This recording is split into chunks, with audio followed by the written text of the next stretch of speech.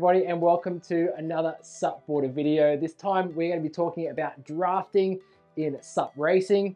We've got Blue Ewer back in the studio here. He's going to share his insights and tips into drafting. Blue, thanks for being here. Thanks for having me. Yeah, that's all right. Really nice to have you back here.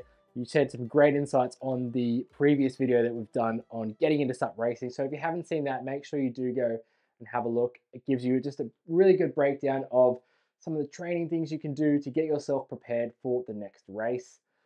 Today, we're talking about drafting.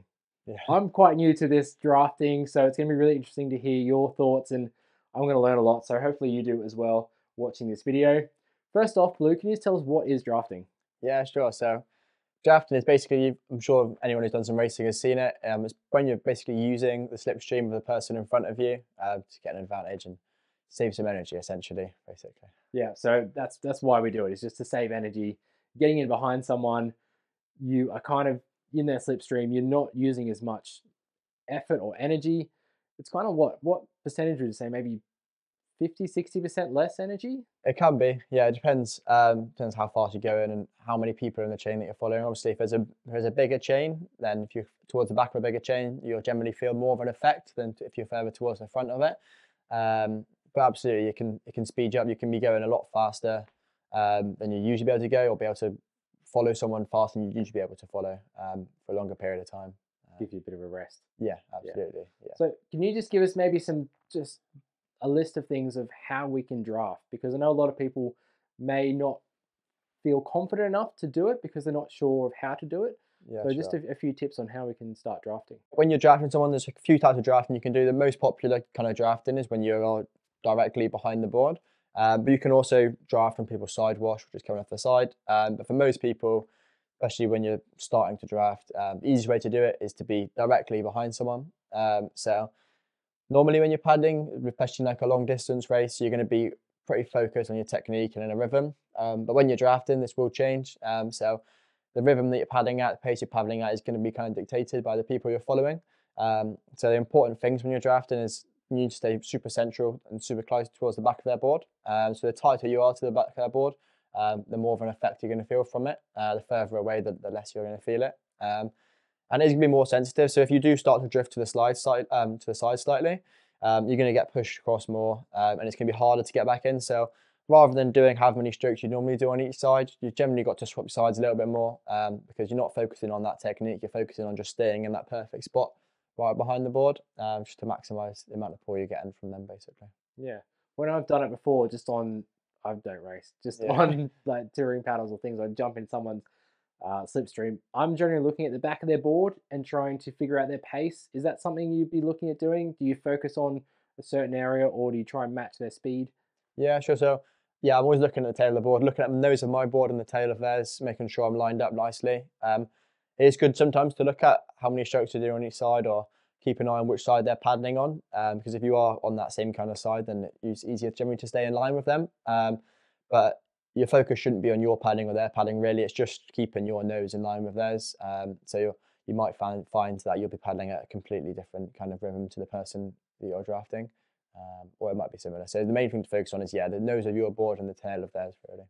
So I guess it's really important to choose who you draft as well. Yeah, because you don't want to draft someone that's maybe paddling slower than you usually would, because that's going to change your whole rhythm, isn't it? Absolutely, yeah. So yeah, you always want to be drafting someone who's faster than you, or going faster than you are. But you can also work with people. So for example, if you were drafting me for a long period of race, I'm going to be feeling tired, and you can work together and swap over drafts. But yeah, when you're racing, especially on like a long distance race, you see a lot of the fast paddlers will generally start fairly near to each other, because they know if they got off the line and they're going to be close to someone who's fast, they can jump in that draft with them. Whereas if they're on their own, they're kind of on their own, they can't work with anyone. So yeah, definitely pick who you're drafting. If you can get onto the tail of someone who you know is faster than you, jump on there, and even if you can only hold that for 500 meters, you're still going to really open up a gap from the people you usually be paddling with and to where you are. So always pick someone who's nice and fast. Yeah, right, definitely. It might be hard to catch that person though, mightn't it, if they are a little bit faster. So like you said, off the line, it's really good to just try and get yourself into the fastest group. Yeah, absolutely. I mean, with most people, obviously there are some people who are a lot faster than you and we're able to hold the pace, but with a lot of people, they start hard and they start fast. And if you just put that sprint in work really hard to stay on them, even if you obviously can't keep that pace up for the whole race. You're better off putting in that hard work to stay with that kind of group of people, rather than being like, oh, I can't keep this pace up and just easing off.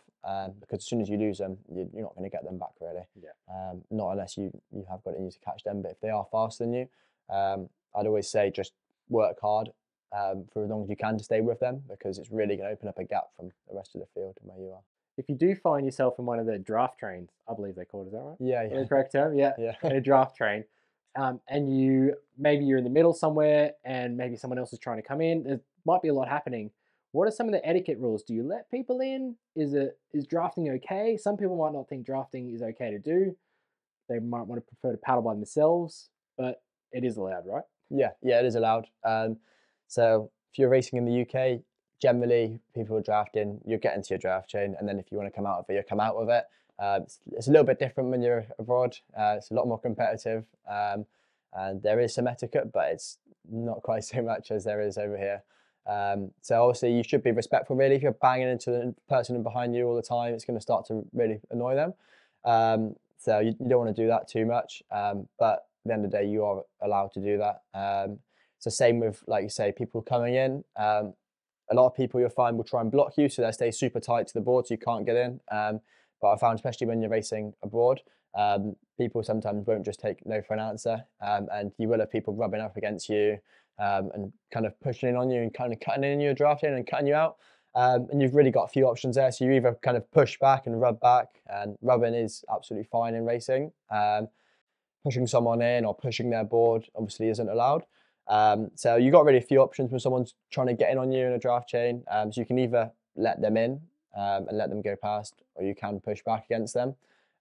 So yeah, it's down to you really. There is some etiquette. It is probably good sometimes to swap around the draft and the draft chain as well. So if you are letting someone in, you can, especially if you're kind of further towards the front, if you let someone in, then obviously it can give you a bit more rest and make the drafting a bit easier for you. And you'll see this quite a bit, especially towards the front of races. People will generally work together, or if they're, for example, if I was in a draft chain and someone had cut in and they've gone in front of me and they can't hold the pace and we lose the people in front, you'll also find people kind of behind working together to catch groups in front.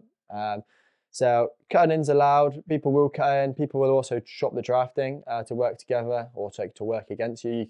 People will sometimes literally sit on your draft for the whole race. And they're swim past you at the very end. And although it is maybe a little bit frowned upon, it's racing and it is fine. Especially if you're doing a big race somewhere and there's people's money, prize money on the line. It's some people are earning a living. They're going to do whatever they can to win.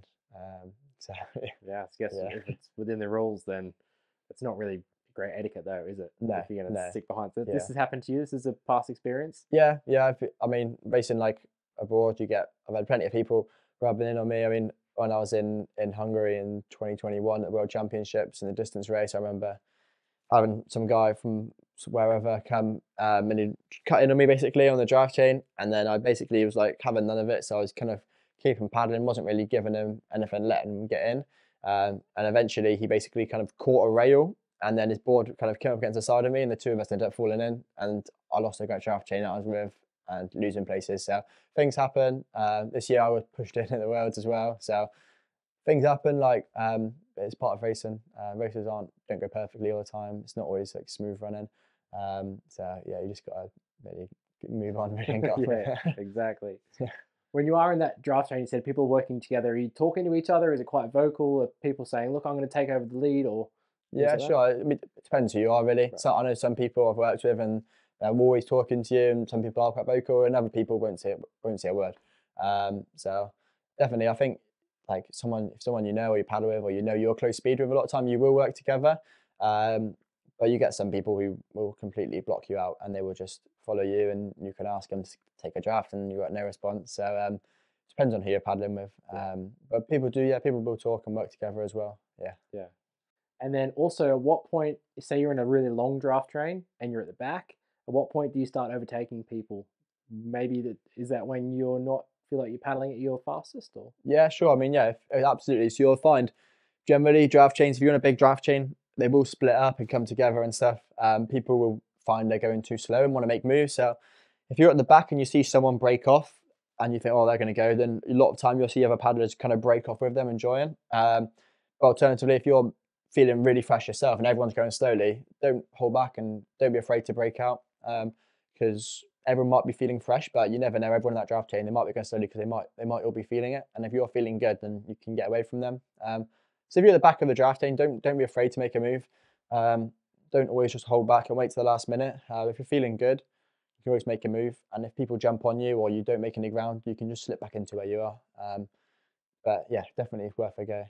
Mix things up, and you can by doing that, you can kind of lose a few people from that draft chain, because the pace is going to pick up, and some people probably won't be able to handle that.